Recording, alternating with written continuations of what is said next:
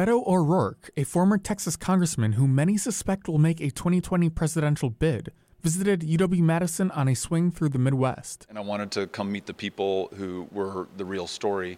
Same here at this very storied, historic university, and it did not disappoint. O'Rourke says he wants to meet voters in an honest way as he mulls a presidential bid. And I really came here without much of an agenda beyond being able to listen to you. Wisconsin is becoming a larger player among 2020 Democratic hopefuls, as some try to correct what many criticized Hillary Clinton for in skipping states in the Midwest. O'Rourke says he knows the feeling, being from El Paso, Texas. We were literally physically so far removed from the centers of power that we didn't feel like we had a voice in this country's future. He says he wants to reverse that trend.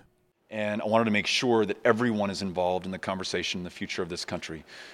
As I try to make a decision about how I can be most helpful to the United States right now, I want to make sure I'm listening to everyone.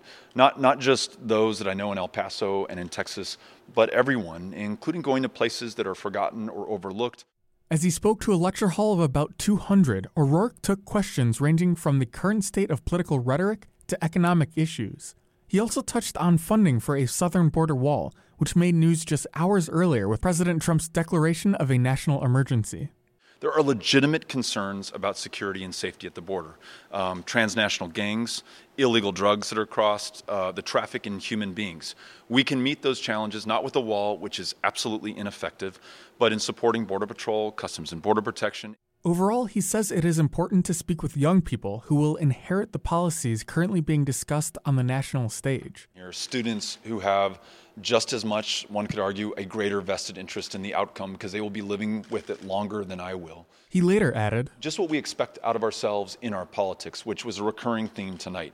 How do we reflect the genius that's in this room, the diversity of talent and life experience, and country of national origin and every other thing that might otherwise divide us but is coming together in this room? How does that come together in our politics?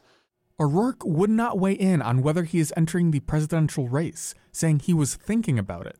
O'Rourke heads to Chicago after Madison, as 2020 presidential candidate Amy Klobuchar will be in Eau Claire on Saturday. For WSUM News, this is Will Keneally.